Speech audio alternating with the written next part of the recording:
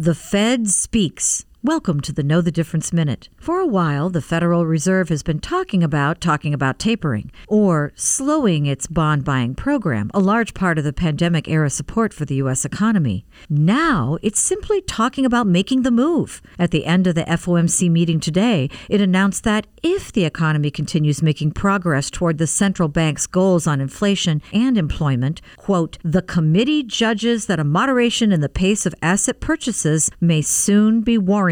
But when? For now, monthly bond purchases of $120 billion will continue. The central bank could lift interest rates as early as next year, according to updated projections, as opposed to waiting until 2023, as previous forecasts called for. So, rates stay where they've been since March 2020. In June, the 2021 GDP prediction was 7%. It's now at 5.9. For Dave Spano, I'm Deanne Phillips from Annex Wealth Management. That is your Know the Difference Minute.